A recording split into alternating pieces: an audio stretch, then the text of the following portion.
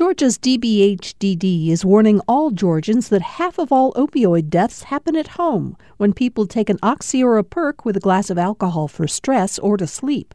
Learn more about protecting families from opioid overdoses at opioidresponse.info.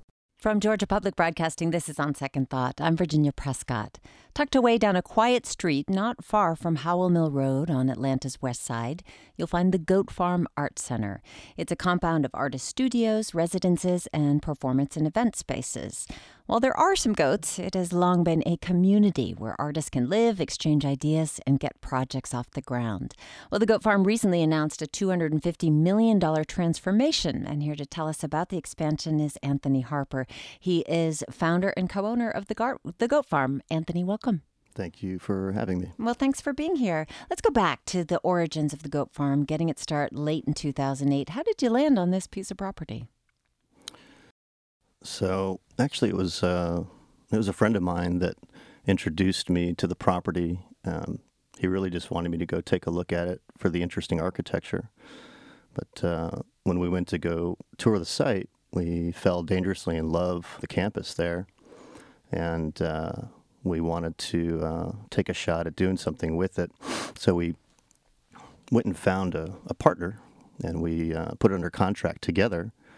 But the recession was starting. The recession quickly put our partner out of business, actually. We decided to hold on to it. So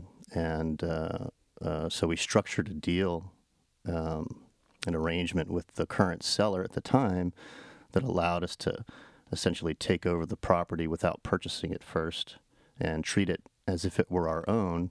And so we began to build art studios, practitioner spaces, as a way to generate cash flow to pay options on our contract until the recession was over. But ultimately, we never stopped doing that. We never went with our traditional redevelopment plans, obviously. And now, a decade later, we are something completely different. Yeah, so this was an old cotton mill originally, right? Brick buildings of a cotton mill? Yeah, they manufactured cotton gin machines. So not the cotton itself, but the machines. So then what began as a real estate development deal, really, was growing into an arts locale and hosting DIY shows and concerts. How did that come to be? Mostly because we were interacting with a lot of the artists, and it was impacting us in certain ways, complicated ways. We started to learn the pain points of the arts ecosystem in Atlanta, and we just started to respond to those pain points in different ways with our model, and it just kind of grew from there. What are some of those pain points in the arts ecosystem, as you put it? You know, in Atlanta, a big one is funding. Yeah. In Georgia, a big one is funding. So you mean government grants, arts funding, that kind of support, or patrons? Available donations, grants, yeah, just funding for the arts in general. So that's a big part of what our model has become, is how to internally fund, internally provide an arts funding stream for the arts ecosystem in Atlanta, and to be essentially a self-reliant cultural center that doesn't take donations, doesn't take grants. Eventually, we, over the years, we got to about $250,000 a year in arts-based funding for the arts ecosystem in Atlanta. Now, under the growth plans will allow us to jump that to about $500,000 a year in arts funding. That's a huge jump in scale. What does that feel like for you and your partners, your whole community? We're really excited about it. In a city like Atlanta, if we were a nonprofit, the idea of being able to find $500,000 a year of consistent arts funding for emerging arts activity or mid-layer arts activity would be really, really challenging, specifically in Atlanta. Maybe in some other cities it'd be more possible, but I think in Atlanta we've been, we've had to think through a different model. And so our tool happens to be real estate development, So essentially, we're utilizing real estate development to fund our arts mission. Right. So that's made the business sustainable, where so many other arts organizations thinking, okay, we'll create artist space and event space. They have not survived. So it's interesting to me as somebody who, moved to Atlanta relatively recently, a year ago. One of the first places that people told me about, you have to go and see the goat farm, because it is like this little patch of country in the middle of a city. You can see the skyline right there, but it feels like some kind of altered space. And I think it's rustic. It's not slick. So with your expansion, how do you help retain that sense of place that made the goat farm so special? Well, certainly it'll be challenging. A big part of the aesthetic today is falling down buildings. There's a couple of falling down buildings, and ivy is growing out of them. That's ruin porn for... Yeah, that's right. And we find that aesthetic beautiful, very attractive. But a lot of people don't know that we're also we're more than just a set of beautiful old buildings. We've got our arts mission as well. So we have artist in residence programs. We've got an asset ownership program for other arts organizations around the city where we try to help them buy their properties to stabilize in their neighborhoods and not have to worry so much about rising rents. So you're patrons of the arts as well. Yeah, that's right. And, we're shooting for $500,000 a year in arts funding. So there's lots of ways that, over the past decade, we've developed programs to support the arts as an arts organization, even though we are also a real estate development entity. So to generate that kind of funding and to create those support platforms, obviously it costs money. So while we love those dilapidated buildings, also what that means is that it's space that's underutilized. We look at those buildings as arts funding that hasn't reached its full potential yet. So as much as we'll miss the old look of the goat farm, the growth is allowing us to grow our arts mission as well. It's allowing us to jump we have 3 artist in residence programs today. Now we can jump that to 7 residency programs. And of course, I mentioned our arts funding budget will jump from about $250,000. We're targeting about $500,000 a year. And this time around, our plan is to also program in the development plan. Our plan is to also insert and program in other organizations this time around. So other programmers. So other gallery concepts or hub concepts, and so they'll be programming on the site as well, doing performances, exhibitions, concerts, etc., alongside Goat Farm's programming as well. Anthony Harper is with us. He's founder and co-owner of the Goat Farm Art Center, which is about to embark on an ambitious expansion project that we are learning about. And how about the look of this? $250 million, huge. So clearly you are growing, and this is a transformation on a big scale. What is it going to look like, and what else is there? Yeah, so we're actually moving. The idea is to move the Museum of Contemporary Art of Georgia to the site. So we've gotten through a lot of that work with them. Now they're on to their fundraising campaign, so they still have to raise the funds. So we've got our fingers crossed on that.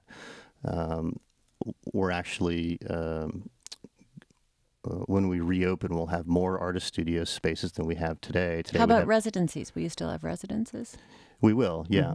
Well, today we have about 68,000 square feet of artist studios, practitioner spaces, workspaces. When we reopen, we'll have around 80,000 square feet, so that we'll grow in terms of the number of workspaces we can offer.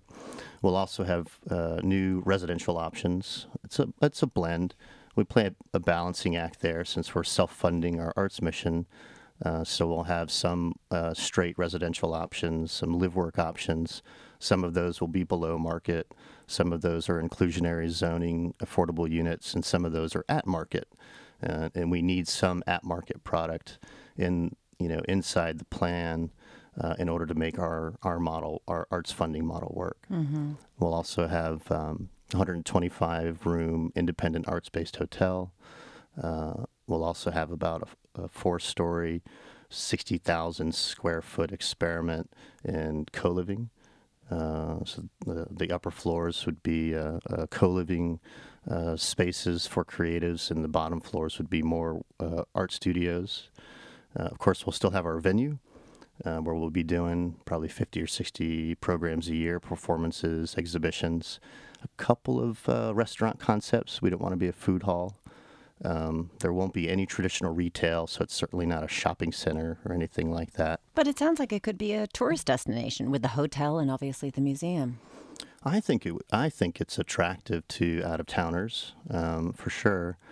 If I was from another city and I heard about this kind of self-reliant cultural campus, we know it's the first and only fully self-funded cultural center in Atlanta, perhaps in the world. We don't know. We've been looking. We're not sure. Well, I'm wondering do you have best practices to share with other arts organizations in Atlanta or in other cities across Georgia or across the nation? Obviously, you had real estate, and that model, charging rent, would help fund what your arts organization is. Any other best practices that you want to share?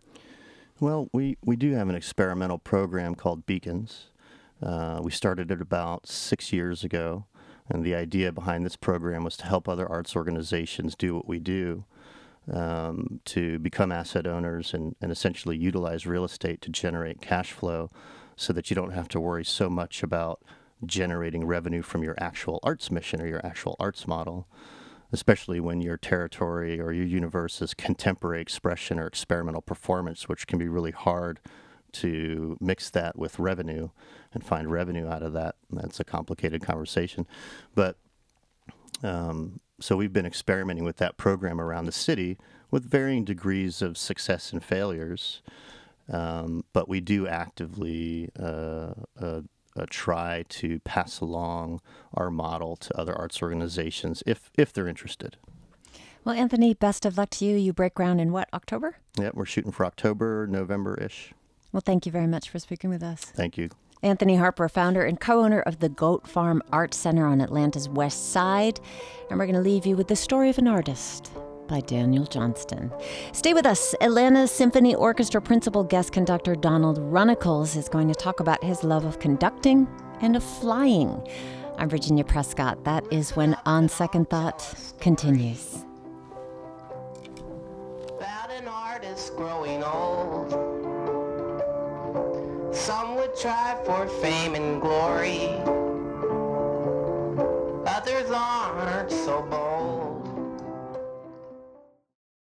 From Georgia Public Broadcasting, this is On Second Thought. I'm Virginia Prescott. Jet set conductor Donald Runnicles is all over the map, literally. In Berlin, he is music director of the German Opera.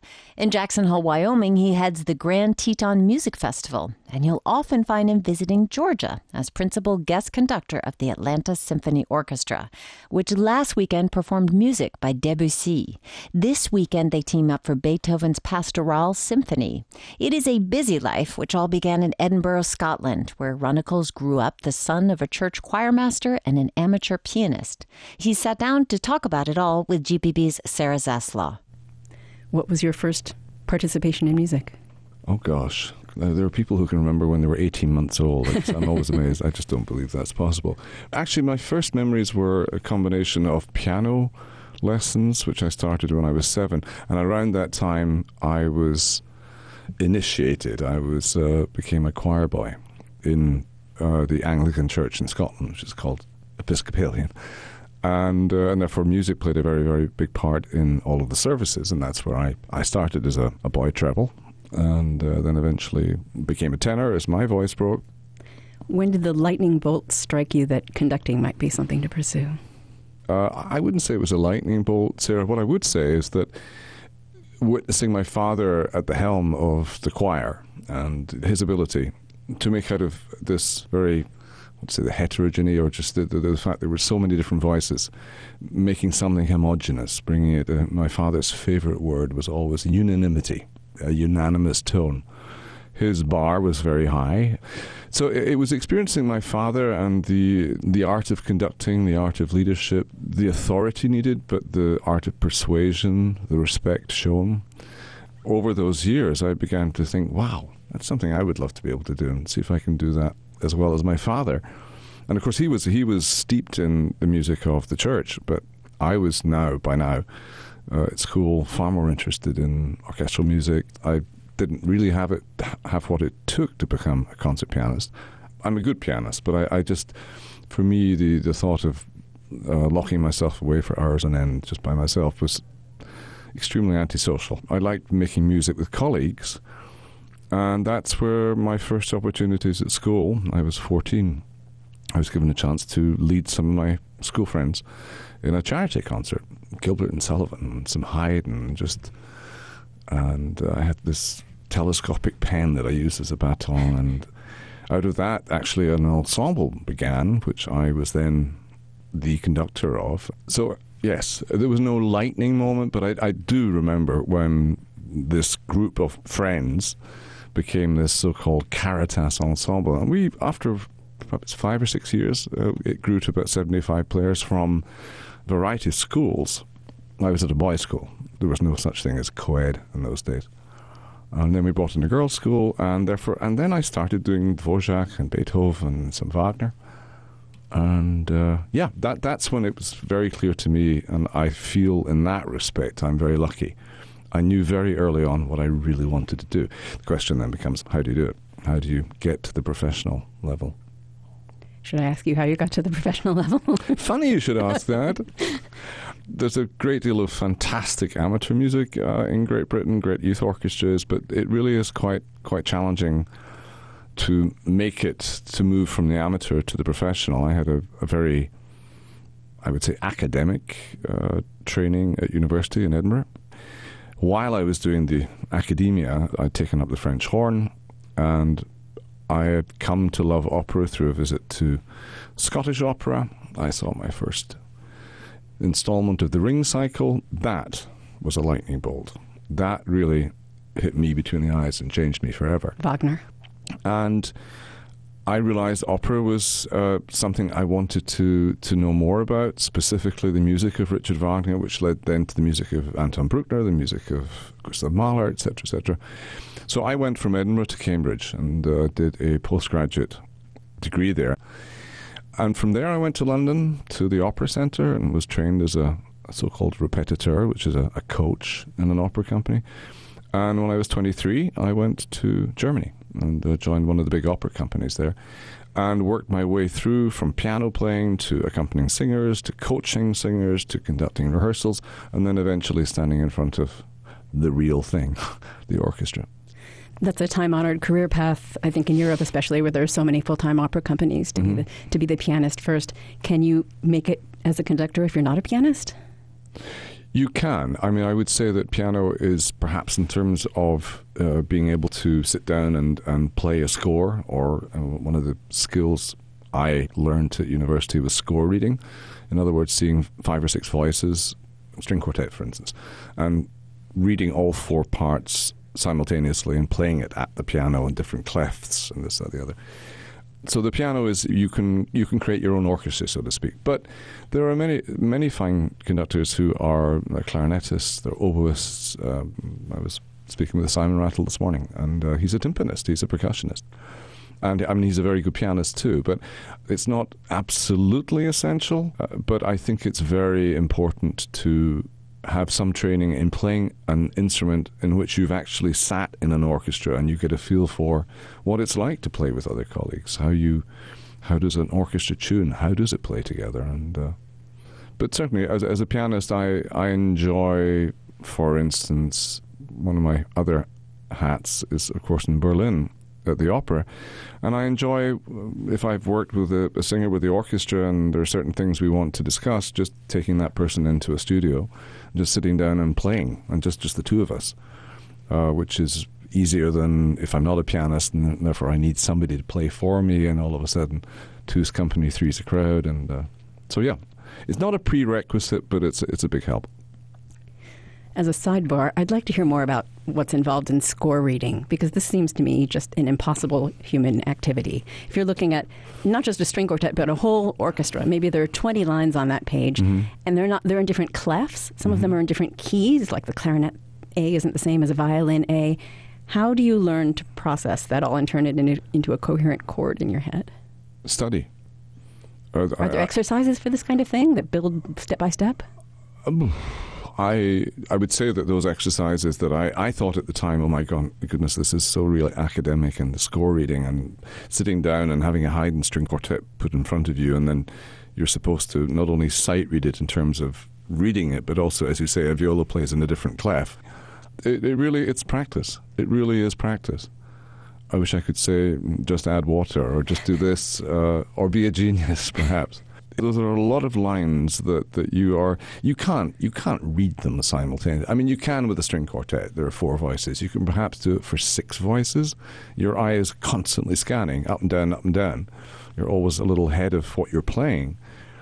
But when it comes to, well, I mean, for instance, doing La Mer with a very large symphony orchestra, you've just worked very hard on the score and you know what it sounds like. You can read it, you hear it. And your eye moves to what is at that given moment probably the most important line. It can be the first violin, that may move to a clarinet, that may move to a French horn. But it's just always, it's scanning. You're not reading. I mean, you should You're not sight reading. No, I mean, you should know the piece well enough that your eye is immediately going to the place because you've practiced it. But do you mark up your score with highlighters or colors? I used to mark my scores early on, but I don't now. I find that it's very interesting questions here. I found that when I started marking up my scores too much, for instance, I was just conducting the opera Parsifal in Berlin a couple of weeks ago. And I have a score which I bought in 1983, and I went with James Levine to Bayreuth, to the Mecca, the Wagner Mecca. And I assisted him there, and I just assiduously marked every last little thing. Jimmy conducts this in 2, in 4, he takes time there, and this and the other.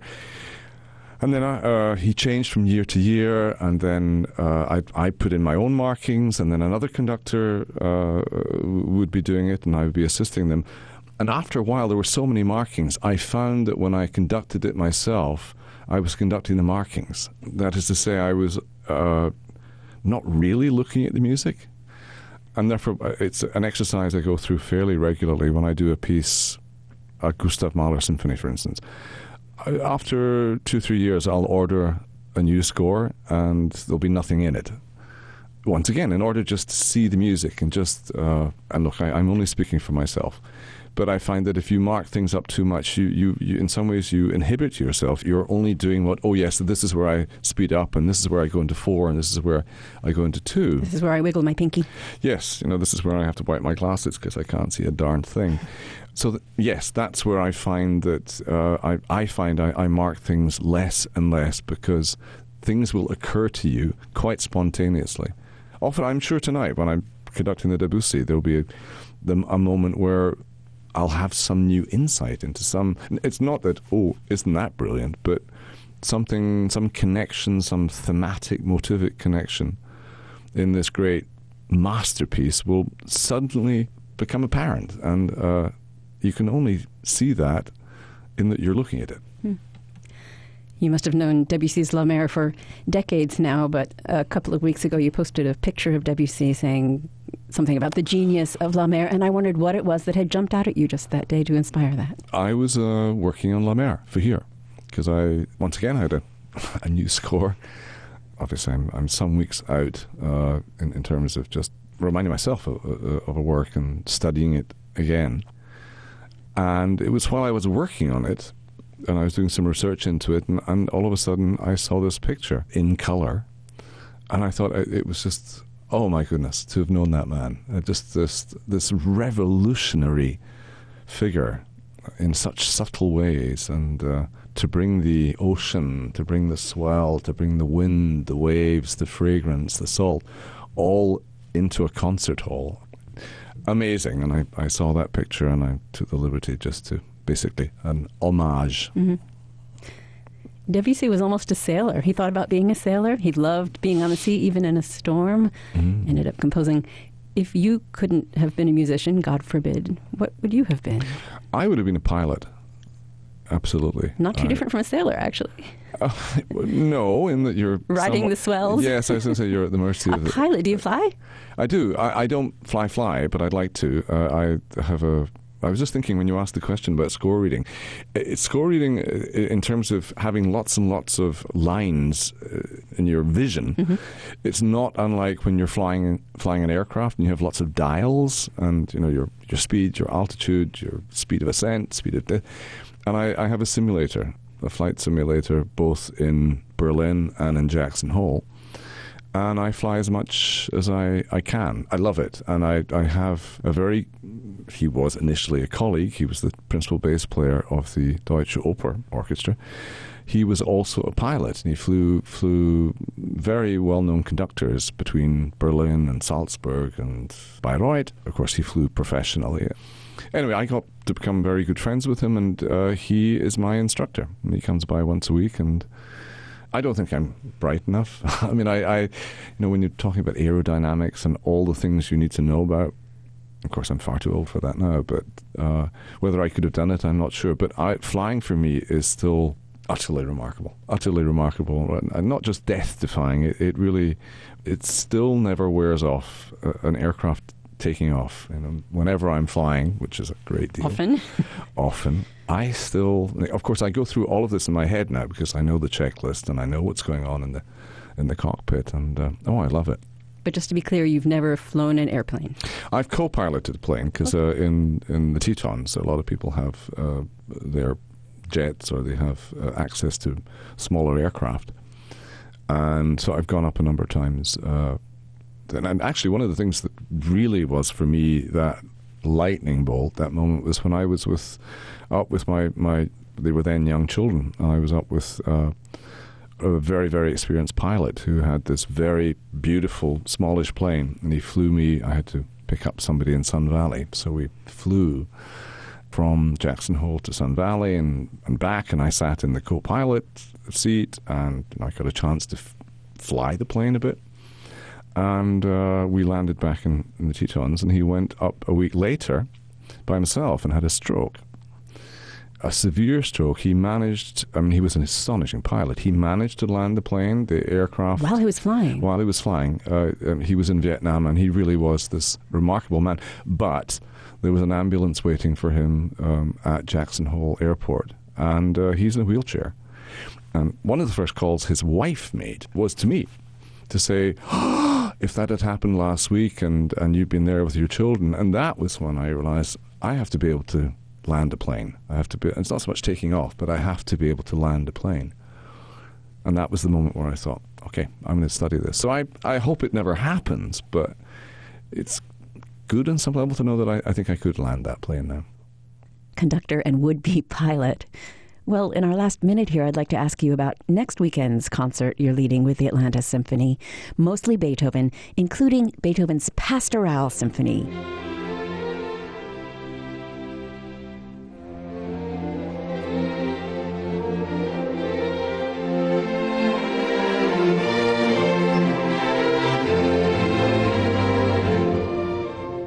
Beethoven loved nature. You love nature. What do you get out of Beethoven's Sixth? There's two levels at which this music has an impact on me. The one is just the feeling of, these are like folk tunes, a village wedding, or people thankful for the storm has moved through. You have the simplicity of so many of these themes. That's the one level. But the other level is there's a deeply, for want of a better word, pantheistic element to this music, this love of humanity. While it's a celebration of nature, it's a celebration of being human. It's a celebration of how precious life is. And when you have this moment where the storm breaks in on, quite literally, on this merry village wedding, you can obviously understand it or appreciate it as a real storm. And that's a noisy movement, and it's brilliant. You can understand it on many different levels. A literal level, but a very spiritual level. At the end of that work, you feel a better person. You feel you've been on another journey. Donald Runnickel speaking with GPB's Sarah Zaslaw. He's principal guest conductor of the Atlanta Symphony Orchestra. He and they perform Beethoven's Pastoral Symphony through Sunday. Sarah hosts Nightcap and weekly Atlanta Symphony broadcasts over most GPB stations. We are back with On Second Thought from GPB. I'm Virginia Prescott. All this week, we've been talking with reporters from GPB's Full Plate series about hunger. 1 in 6 Georgians is food insecure, meaning they don't always know where their next meal will come from. And as we've learned, food insecurity is often linked to access, and not just in rural, remote areas. More than 1/3 of metro Atlanta is considered to be a food desert. Ross Terrell spoke with one resident working to overcome a lack of reliable transportation. Bobby Akins lives on Auburn Avenue in downtown Atlanta. He stays in a high-rise building on a fixed income, but there's no grocery stores around there at all. They got a little convenience store, but they're open 24 hours, but you got to pay double for everything. The closest large grocery store is Publix, which is about 2 miles away. That means Akins lives in a food desert, an urban area where the closest supermarket or grocery store with fresh produce is more than a mile away, and Akins doesn't have a car. To be in a food desert and to have limited options in terms of transportation, that compounds the problem. That's Rodney Lynn. He teaches in the School of Public Health at Georgia State University. If you're in a food desert, but you have access to an automobile, that helps to mitigate the barrier in some ways. Akins relies on Metro Atlanta's Rapid Transit Authority, or MARTA, to get to Malachi Storehouse, a food pantry north of Atlanta. I get the number 3 outside, I go to 5 Point, get the northbound to Chamblee, then the 132 to here, and then get off in front of the church. It's a trip that takes more than an hour if everything goes as planned. Denise Blakely is with Wholesome Wave Georgia, a food justice organization. She says the long commute is just the tip of the iceberg. It's one thing to be able to get to market with yourself and maybe a couple of kids. It's another thing to have to try to get home while you're schlepping bags and baskets. So I wanted to know, what are some solutions for people living in food deserts without reliable transportation? Well, for starters, Lyft, a rideshare company, started offering subsidized rides to grocery stores for 300 families in the metro area who are food insecure. Here's Blakely again. People who are participating in this pilot can have a very cost-effective door-to-door service without that barrier of the time it takes to get back home on MARTA with all of your shopping items. But the program is limited geographically and is only 8 months long. And then there's another problem. Most people have to use food stamps once they're there.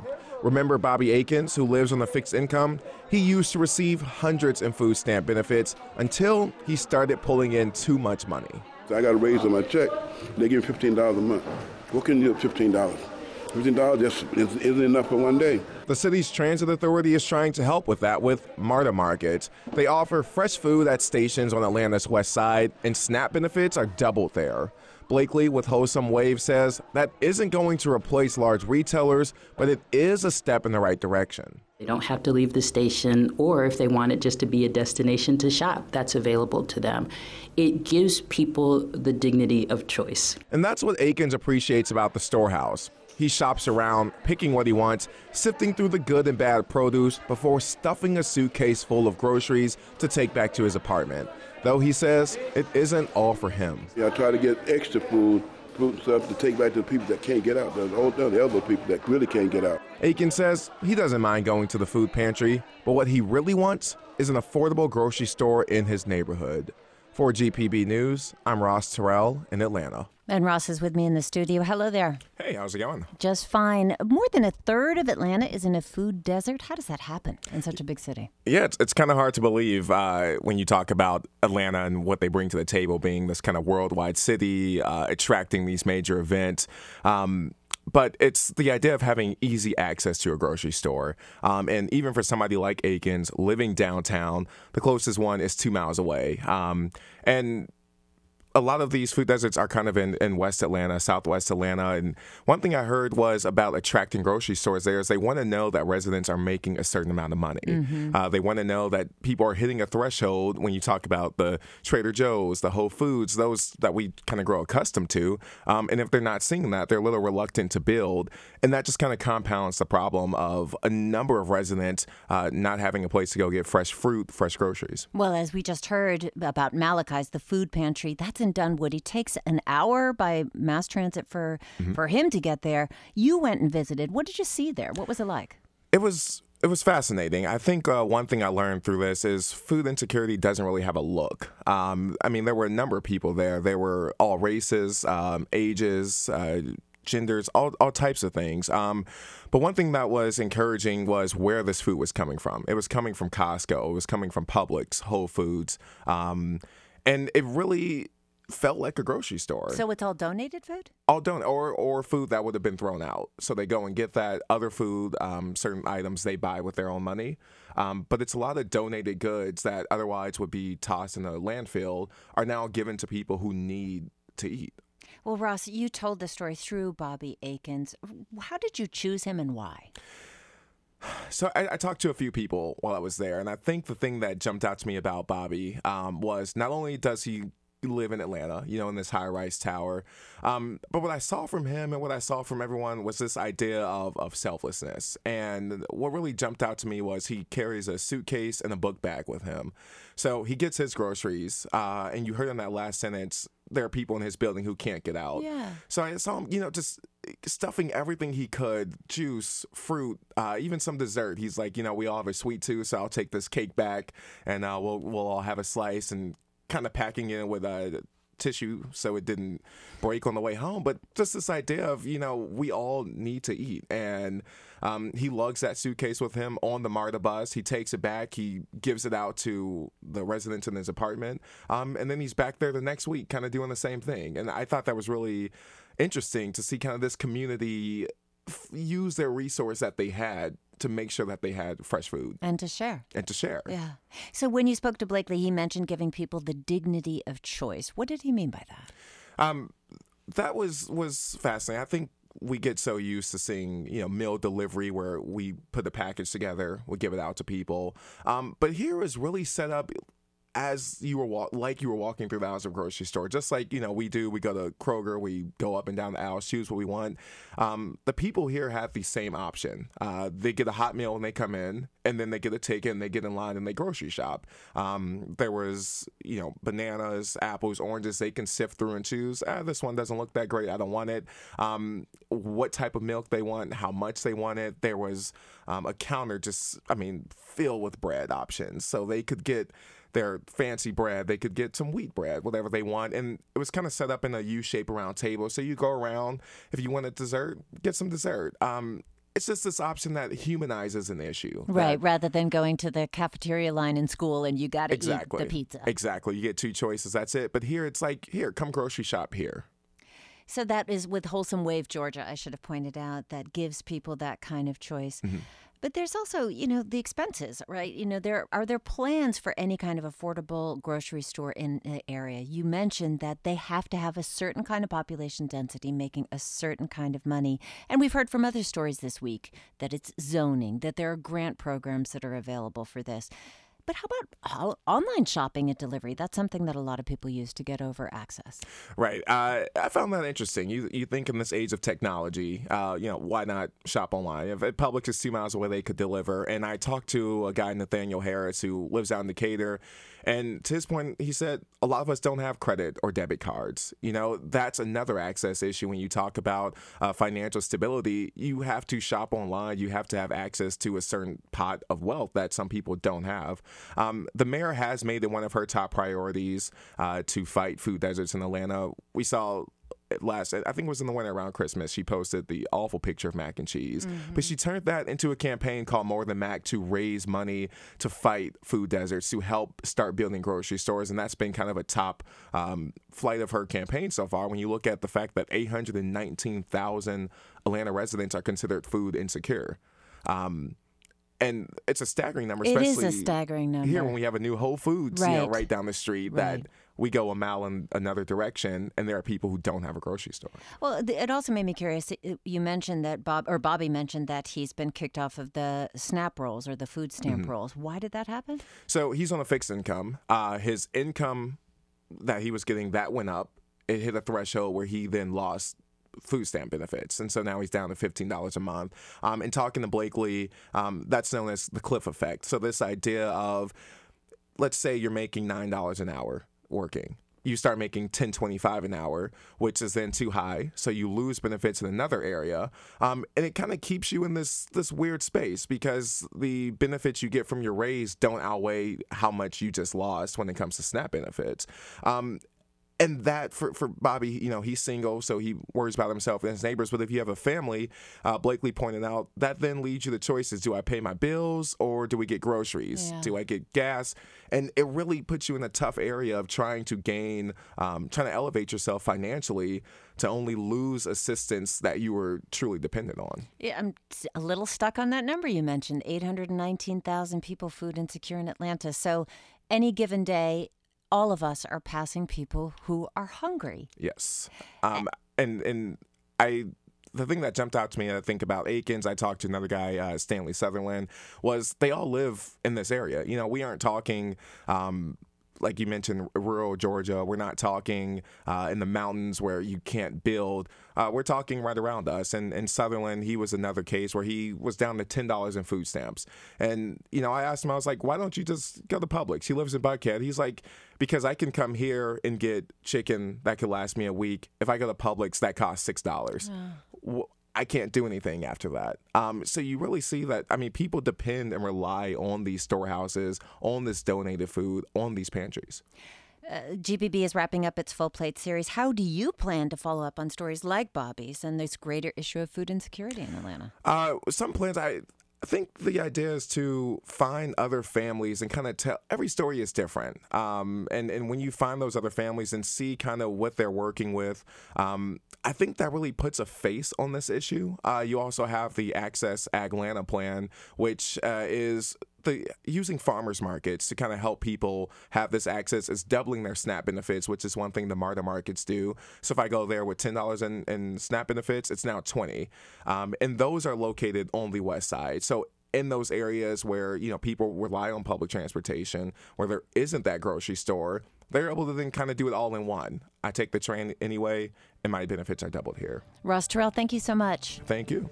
Ross Terrell is one of those who reported on the GPB Full Plate series. You can see the entire series at our website, gpbnews.org. Have a great weekend, y'all. This is On Second Thought from GPB.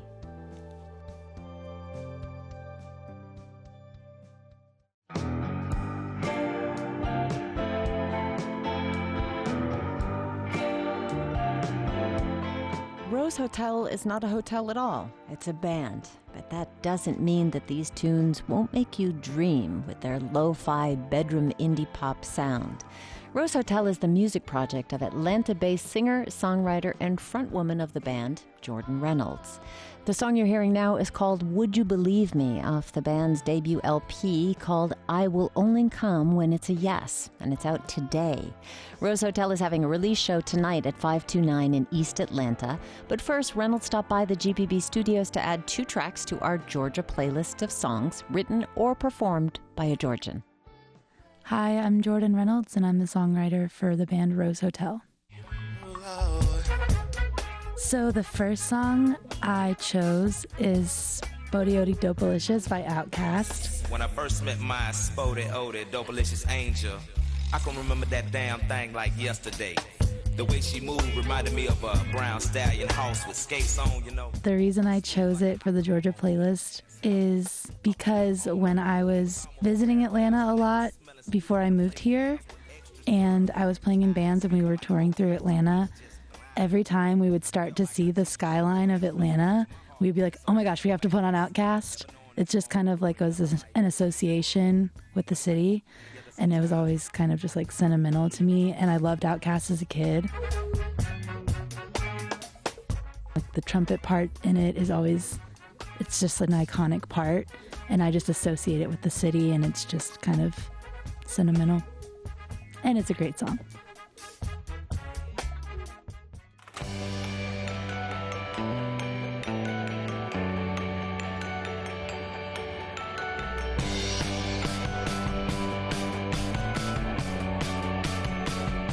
My second pick is a song called Keep the Change by an Atlanta artist named Mateel.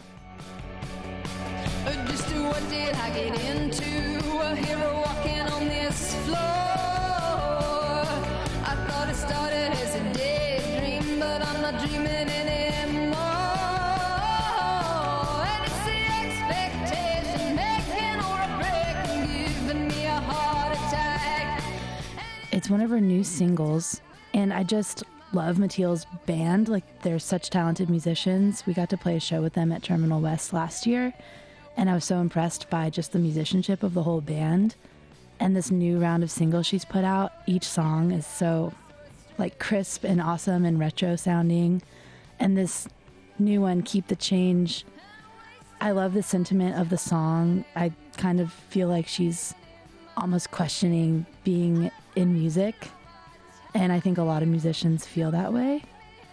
Yeah, I think it's an awesome song. Like, it sounds beautiful. I love the little like toy piano part at the beginning of the song.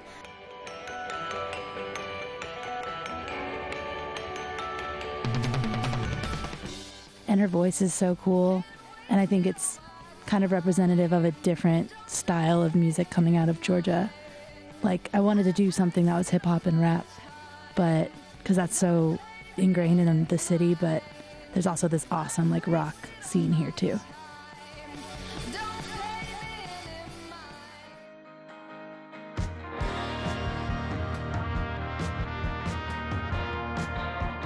That is Atlanta-based singer-songwriter Jordan Reynolds, also known as Rose Hotel. And we'll leave you with another one of her songs. This is called Running Behind off Rose Hotel's debut album, which is out today. There's an album release concert happening tonight at 529 in East Atlanta Village. For more on that show or for more Georgia playlists, visit gpbnews.org.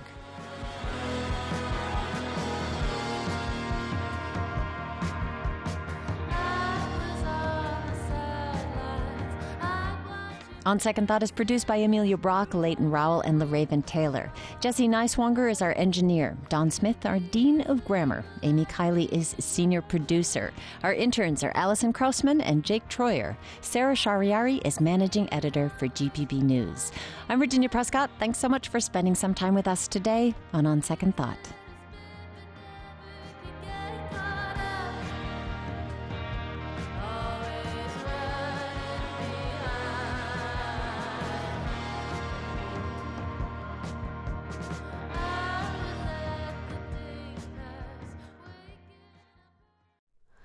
Hi, it's Terry Gross, the host of Fresh Air. We bring you in-depth, long-form interviews with actors, directors, musicians, authors, journalists, and more. Listen to our Peabody Award-winning Fresh Air podcast from WHYY and NPR.